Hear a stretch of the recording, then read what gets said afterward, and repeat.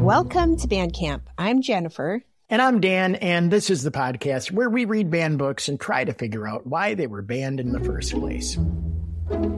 This season, we are reading The Adventures of Huckleberry Finn by Mark Twain. We are reading the chapter out loud, so if you haven't read it before, there are going to be spoilers. And if you are cool with that, keep listening. But if you're not cool with that, head on over to Bandcamp Season 4, Episode 1, and you can catch up. Also, please follow us on Instagram. You can find us at bandcamp_podcast. Now, before Jen starts reading, let's introduce the third member of our team, our trusty robot. Look at this guy looking sharp, buddy. Yes, sharp. I suppose I am. Thank you, Dan. Last time on Bandcamp, Huck and Tom's escape plan almost went to the dogs, literally as their convoluted scheme unfolded with the unexpected arrival of a canine audience. In their latest escapade, they swap out case knives for picks. They continue to call them case knives. This Sawyer kid is way out there, man. Like, out of sight. Will this inventive yet absurd approach to liberating Jim hold up? Or will it unravel at the seams? What happens next? You're about to find out. Thank you, Robot. And with that being said, let's start Chapter 37 of Huckleberry Finn. That was all fixed, so then we went away and went to the rubbish pile in the backyard, where they keep the old boots and rags and pieces of bottles and worn-out tin things and all such truck, and scratched around and found an old tin washpan, and stopped up the holes as well as we could to bake the pie in, and took it down cellar and stole it full of flour and started for breakfast, and found a couple of shingle nails that Tom said would be handy for a prisoner to scrabble his name and sorrows on the dungeon walls with, and dropped one of them in Aunt Sally's apron pocket, which was hanging on a chair, and the other we stuck in the band of Uncle Silas's hat, which was on the bureau, and Tom dropped the pewter spoon in Uncle Silas's coat pocket, and Aunt Sally wasn't come yet, so we had to wait a little while. So the plan is now that Jim has to be stealthy enough to take a nail from the hat band of Uncle Silas with the hat on the head. Yep, he's got to know that it's there somehow, get something out of Aunt Sally's apron pocket, and then I guess he's going to get this tetanus pie. Very different than To Kill a Mockingbird, because if Scout needed to come up with a pie, Miss Maudie would make it. It would be a real pie, right? Yeah. Like these guys just grabbed an old dirty pan and some flour. Now they're going to make a pie. What if Jim eats it? Oh my God. I don't want to think about that. And when she comes, she was hot and red and cross and couldn't hardly wait for the blessing. And then she went to, what's she mad about? I think she pricked her finger on a shingle nail in her pocket. And when she'd come, she was hot and red and cross and couldn't hardly wait for the blessing. And then she went to sluicing out coffee with one hand and cracking the handiest child's head with her thimble with the other and says, I've hunted high and I've hunted low, and it does beat all what has become of your other shirt. Oh, she's mad because the shirt's missing.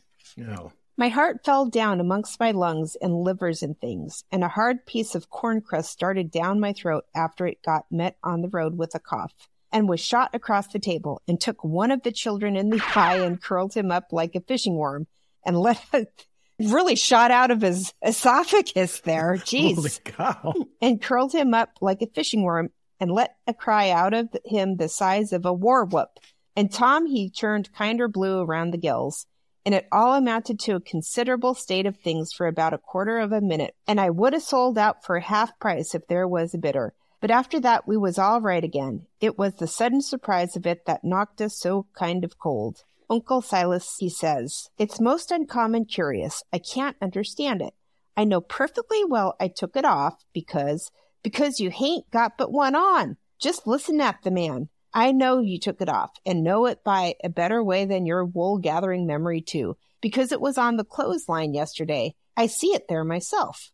But it's gone. That's the long and short of it, and you'll just have to change to a red flannel one till I can get time to make a new one. It'll be the third I've made in 2 years. Well, that doesn't seem like very much. 3 shirts in 2 years? That seems like totally normal. Okay, anyways, it just keeps a body on the jump to keep you in shirts. And whatever you do manage to do with them, all is more than I can make out. A body'd think you would learn to take some sort of care of him at your time of life. I know it, Sally, and I do try all I can. But it oughtn't to be altogether my fault because, I don't see them nor have anything to do with them except when they're on me. And I don't believe I've ever lost one of them off of me. Well, it'd be really great if these people believed in witches, because that would explain a lot. Everything would just be witches' fault. Yeah, good point. Well, it ain't your fault if you haven't, Silas. You'd have done it if you could, I reckon. And the shirt ain't all that's gone, neither. There's a spoon gone, and that ain't all. There was 10, and now there's only 9. The calf got the shirt, I reckon, but the calf never took the spoon. That's certain. See, I knew she would miss these things because back then they barely had anything. When they were going through their plan and thinking of, I'm going to steal this tin spoon. And it reminded me of the thing in the Vitch that made everything go to hell. Do you remember? The cup was gone. The father traded the cup for food or something. This is the popular horror movie, the Vitch. The Vitch. You telling me that demon goat Patrick took this? It was Patrick, the demon goat. It wasn't Patrick. It was Pat. I think it was Gregory. Pat. No, it wasn't Gregory. Gregory's even worse than Patrick. Hey, where's that demon goat? Who, Greg? In the 2016 film The Witch, which is stylized as the V-Vitch, the demon goat is named Black Phillip. Black Phillip becomes a central and sinister figure in the story, embodying evil and serving as a symbol of the devil. He is scary because of his association with witchcraft and the supernatural, and his eerie and unsettling presence throughout the film. Neither Patrick nor Greg is the goat's name in the movie. Furthermore, I would imagine he would be greatly displeased if you called him Black Phil. One would assume he would rather be called by his given name, Black Phillip. That film induced a high level of fear in me. Black Phillip. Phil. It's Phil. It was Phil from the Mandarin Orange? That guy's a demon. Well, anyways, you see, you take things, the mom gets mad, and everything goes to hell. That's my point. You can't just take things. You're bringing your own personality into this because you're a mom, and you probably get mad when somebody takes your earbuds or something. I think a different angle on this is that Mark Twain is really into inventory. Remember when they got on that floating house and we had to go through, I think it was 4 chapters of Tom just listing things that he got. That's right. He's into inventory, and so is Aunt Sally. I'm missing a cup. I'm missing a shingle nail. I'm blah, blah, blah. I'm looking up, because I looked up who was the goat in the Vitch. Yeah. And the first thing that comes up is this website called Collider, and it says, admit it. Black Phillip is hot in The Witch. What the hell is a goat? What the hell? Greatest of all time. Man, that was a good movie, though. What would be... Because I remember laughing when they said Black Phillip. Phillip's another one of these names that does not exactly... inspire fear and... Yeah. Where are we here? Okay. Well, it ain't your fault if you haven't, Silas. You'd have done it if you could, I reckon. And the shirt ain't all that's gone. What else is gone, Sally? There's 6 candles gone, that's what. The rats could have got the candles, and I reckon they did. I wonder they don't walk off with the whole place. The way they're always going to stop their holes and don't do it. And if they weren't fools, they'd sleep in your hair, Silas. You'd never find it out. But they can't lay the spoon on the rats, and that I know. Well, Sally, I'm in fault, and I acknowledge it. I've been in remiss, but I won't let tomorrow go by without stopping up them holes. Oh, I wouldn't hurry. Next year I'll do. Matilda Angelina Phelps. I don't know who that is. Maybe that's one of her enslaved. No, I think Phelps is their daughter. Because didn't she hit a daughter in the head? She hit some kid in the head. This is another reason you shouldn't take your mom's stuff. Because if you have there's a good chance you're going to get hit in the head, just like friendly fire. Like she's just so mad. She's, who took my hat? Whack come the thimble, and the child snatches her claws out of the sugar bowl without fooling around any. Just then the N-word woman steps onto the passage and says, Mrs., day's a sheet gone. A sheet gone? Well, for the land's sake. My grandma says that. I know, that's why I'm laughing. I'll stop up them holes today, says Uncle Silas, looking sorrowful. Oh, do shut up. Suppose the rats took the sheet. Where's it gone, Liz? Claw to goodness, I hain't no notion, Miss Sally. She was on de clothesline yisterday, but she done gone. She ain't da no more now. I reckon the world is coming to an end. I never see the beat of it in all my born days. A shirt, and a sheet, and a spoon, and 6 can misses, comes a young yeller wench. What language is this now, Jen? I am just reading syllables, Dan. This whole thing that's happening right now is, again, because of dumb, stupid plan. Dumb Tom. Why? Where is the shirt? Oh, that's right. The guy who doesn't know how to write needs to journal. It's ridiculous. Now comes another young woman saying, Mrs., Dey's a brass candlestick missin'. Clear out from here, you hussy, or I'll take a skillet to ye. Well, she was just a biling. I begun to lay for a chance. I reckoned I would sneak out and go for the woods till the weather moderated. She kept a-raging right along, running her insurrection all by herself, and everybody else mighty meek and quiet. And at last Uncle Silas, looking kind of foolish, fishes up that spoon out of his pocket. Oh, it was in his pocket. So he does look guilty. Oh, my God. She stopped with her mouth open and her hands up. And as for me, I wished I was in Jerusalem or somewheres, but not long, because she says, It's just as I expected. So you had it in your pocket all the time. And like as not, you've got the other things there too. I want a divorce. I'm telling you, if only they believed in witches, this would all be fine. Right.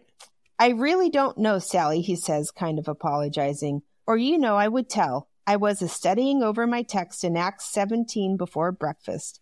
And I reckon I put it in there, not noticing, meaning to put my testament in. Oh, for the land's sake, give a body a rest. Go long now, the whole kit and biling of ye. And don't come nigh me again till I've got my peace of mind. She needs a timeout. I give myself timeouts a lot. I'm like, Mom needs a timeout. That's not how it's supposed to work. I'm pretty sure that you're supposed to give the kids times out. Times out. Yes, I find it's better if I do timeout to get my peace of mind back. This is well better worded than what I would say. Do you yell at the kids and go, I'm giving myself a timeout, mister? It's happened before. Spin around and slam the door behind me. I just sit in my room. I'd have heard her if she'd have said it to herself, let alone speaking it out. And I'd have got up and obeyed her if I'd have been dead. As we was passing through the setting room, the old man, he took up his hat, and the shingle nail fell out on the floor. God, poor guy. And he just merely picked it up and laid it on the mantel shelf, and never said nothing, and went out. Tom see him do it, and remembered about the spoon, and says, Well, it ain't no use to send things by him no more. He ain't reliable. Then he says, But he done us a good turn with the spoon anyway, without knowing it, and so we'll go and do him one without him knowing it. Stop up his rat holes.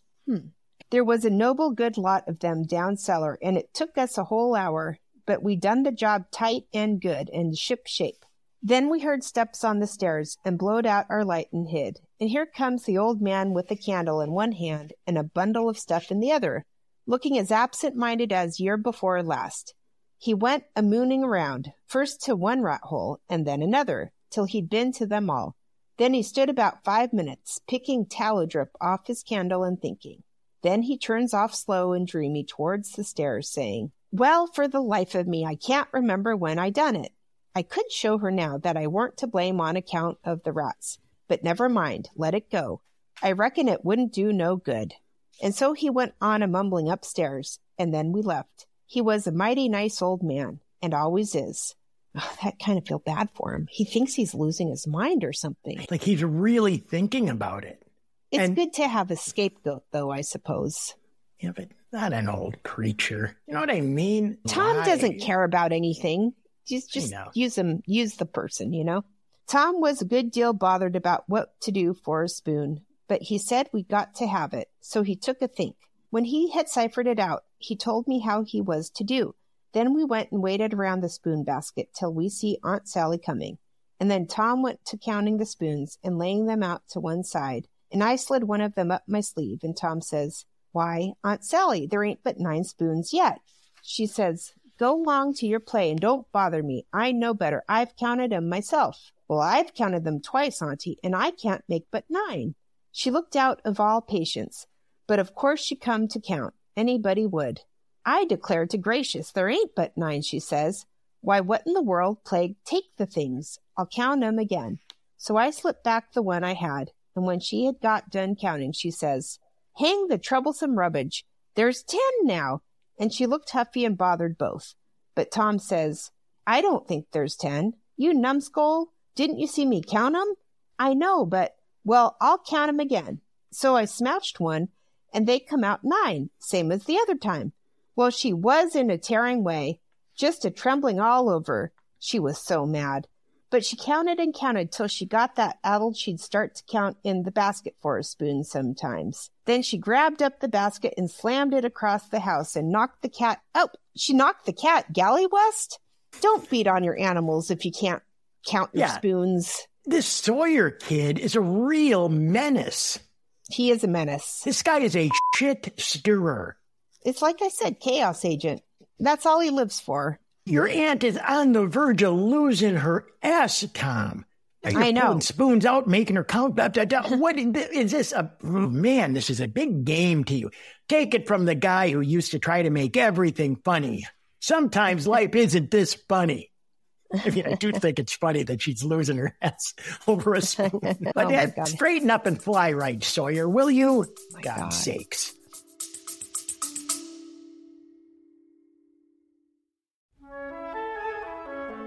Hi, I'm Dan. And my name's Jennifer, and we're from Bandcamp, a comedy podcast where we read banned books and try to figure out why they were banned in the first place. Season 6 of Bandcamp premieres on June 4th, and we picked a fantastic book for this season, and the name of the book is Aristotle and Dante Discover the Secrets of the Universe by Benjamin Alir Sayans. It's our first contemporary book.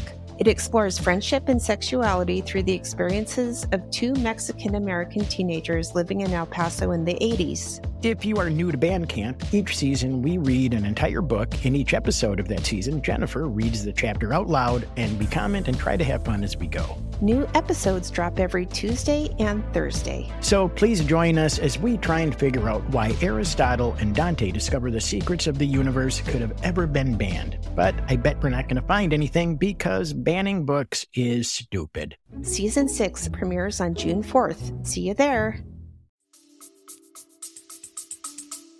She said, clear out and let her have some peace. And if we come bothering around her again betwixt that and dinner, she'd skin us. So we had the old spoon and dropped it in her apron pocket while she wasn't giving us her sailing orders. And Jim got it out all right, along with her shingle nail, before noon. We was very well satisfied with this business, and Tom allowed it was worth twice the trouble it took, because he said now she couldn't ever count them spoons twice alike again to save her life, and wouldn't believe she'd counted them right if she did, and said that after she'd about counted her head off for the next 3 days, he judged she'd give it up and offered to kill anybody that wanted her to ever count them anymore. So he's been doing so many mind games with this poor woman. I know. She is ready to snap. She will kill someone. Poor Silas is like, for the life of me, I don't know how the spoon got in my... You're lying to me. So we put the sheet back on the line that night and stole one out of her closet and kept on putting it back and stealing it again for a couple of days till she didn't know how many sheets she had anymore.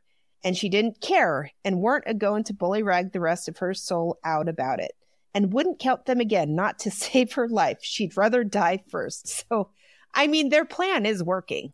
Yeah, if the goal in the plan is to one day find your favorite aunt sitting in a fetal position with foam coming out of her mouth crying, God.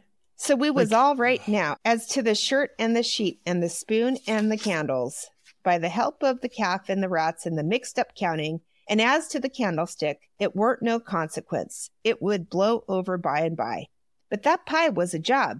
We fixed it up away down in the woods and cooked it there, and we got it done at last, and very satisfactory too, but not all in one day, and we had to use up 3 washpans full of flour before we got through, and we got burnt pretty much all over, in places and eyes put out with the smoke, because, you see, we didn't want nothing but a crust, and we couldn't prop it up right, and she would always cave in, but of course we thought of the right way at last, which was to cook the ladder too in the pie. Okay, so this is the rope ladder. Such a ridiculous plan. So we laid in with Jim the second night and tore up the sheet all in little strings and twisted them together. And long before daylight, we had a lovely rope that you could have hung a person with. Oh my God, that's terrifying. That's scary. I don't like that. We let on it took 9 months to make it. Oh my God. So now they're lying to themselves to make it an adventure. And in the forenoon, we took it down to the woods, but it wouldn't go into the pie. Being made of a whole sheet that way, there was rope enough for 40 pies if we'd have wanted them, and plenty left over for soup or sausage or anything you choose. Could have had a whole dinner. Well, why don't they just pretend they made a pie out of it? This whole thing, they should... Huck and Jim should be on that GD raft floating down the effing river 3 days ago. Agreed. Ay. But we didn't need it. All we needed was just enough for the pie, and so we throwed the rest away. We didn't cook none of the pies in the wash pan, but Uncle Silas, he had a noble brass warming pan, which he thought considerable of, because it belonged to one of his ancestors with a long wooden handle that come over from England with William the Conqueror in the Mayflower, or one of them early ships, and was hid away up garret with a lot of other old pots and things that was valuable. Not on account of being any account, because they weren't, but on account of them being relics, you know, and we snaked her out. So he's taking like family heirlooms? Menacing kids. Menace. Ay. All right. Well, anyways, this run-on sentence continues. Because they weren't, but on account of them being relics, you know, and we snaked her out, private, and took her down there. But she failed on the first pies because we didn't know how. But she come up smiling on the last one. We took and lined her with dough and set her in the coals and loaded her up with rag rope and put on a dough roof and shut down the lid and put hot embers on top and stood off 5 foot with the long handle, cool and comfortable. And in 15 minutes, she turned out a pie that was a satisfaction to look at. But the person that ate it would want to fetch a couple of toothpicks along, for if that rope ladder wouldn't cramp him down to business, I don't know nothing what I'm talking about, and lay him in enough stomach ache to last him till next time, too. Are they thinking he's going to eat it? You got to tell Jim, they don't usually give you a pie, right? If a pie comes in, be real careful. He's not going to eat it because remember, he almost chipped a tooth the last time.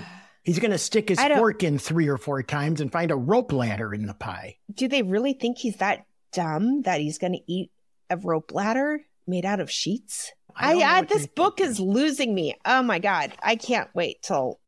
I want to go back to the King and the Duke. At least I understood those dum-dums. Oh man. Nat didn't look when we put the witch pie in Jim's pan. And we put the 3 tin plates in the bottom of the pan under the victuals. Oh, right, because Nat's scared of the witch pie. Yeah. And so Jim got everything all right. And as soon as he was by himself, he busted into the pie and hid the rope ladder inside of the straw tip and scratched some marks on a tin plate and throwed it out of the window hole. End of chapter. So that whole chapter was just a bunch of funny business, stealing things, gaslighting his aunt and his uncle and everyone, really. As Fred Lederer, who I went to middle school with, once said, "That's so funny, I forgot to laugh." I'm with you, Fred. I didn't get that chapter at all. And Jim's really smart. So you're telling me he's going through along with this whole dumb stuff because Tom the Whitey seems to be smart? Yeah, and so's Huck in a way, because in Huck's mind, Tom is better educated or something, or like he comes from better stock. Yeah. Because he didn't have a pap. He had like a right upbringing, supposedly. I don't know. Man, stupid. It's time for PPP, problematic points to ponder. What, if anything, would be considered banworthy in this chapter? Launching into PPP, didn't really hear anything in that. There wasn't even a lot of N-word talk. There's just nothing in this book that's banworthy. Did you see that thing? I saw this post on, I think it was Instagram or TikTok about, I don't know where it was, I bet Florida, about a permission slip that the school had to send home with a kid, basically asking for permission. Yeah. So it's a permission slip. It is Florida, Miami-Dade County. Of course. The description for this permission slip is, students will participate and listen to a book written by an African American. So you got to get a permission slip to listen to a book written by a black person. What the hell is happening? Like, there are black people on the planet, yes? I mean, what if this was given to a black student? Like, I don't understand. What are they worried about? you have to get your parents to sign it. It's very confusing. I'm very confused by this whole thing. So it's Florida. They have that stupid Parents' Bill of Rights or whatever. Yeah. It's disruptive and hateful.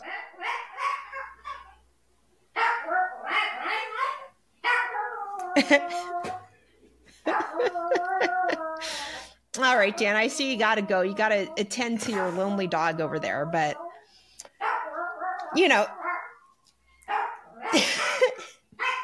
Jesus. Dan, go tell him it's all right. Go. He's not alone in the world. It's far from all right. I'm coming, buddy. Hold on. From Banworthy to Bingeworthy. Hey fans of Bandcamp, my name is JP Darpagosian. I love Bandcamp because fighting back against book bans was one of the reasons why I launched the podcast This Queer Book Saved My Life. As I saw LGBTQ books being banned from schools and politicians saying we can't even say the word gay in our classrooms, I thought we need to get into how important queer books are and how they save lives. And in some cases on the podcast, we mean that literally. On each episode, a new LGBTQ guest shares with us the book that helped them find the language to come out or begin their gender transition or deal with homophobia in their family. And then we bring in the book's author to find out what it took to write that book. How did it get out into the world? How did it change the author? We were just nominated for a GLAAD Media Award for Outstanding Podcast, and I hope that you can check out This Queer Book Saved My Life everywhere you stream your podcasts. All right. Well, we've caused enough literary chaos for today. Thank you for listening, scary book people. If you enjoyed this episode, please share it with one person to whom it would add value.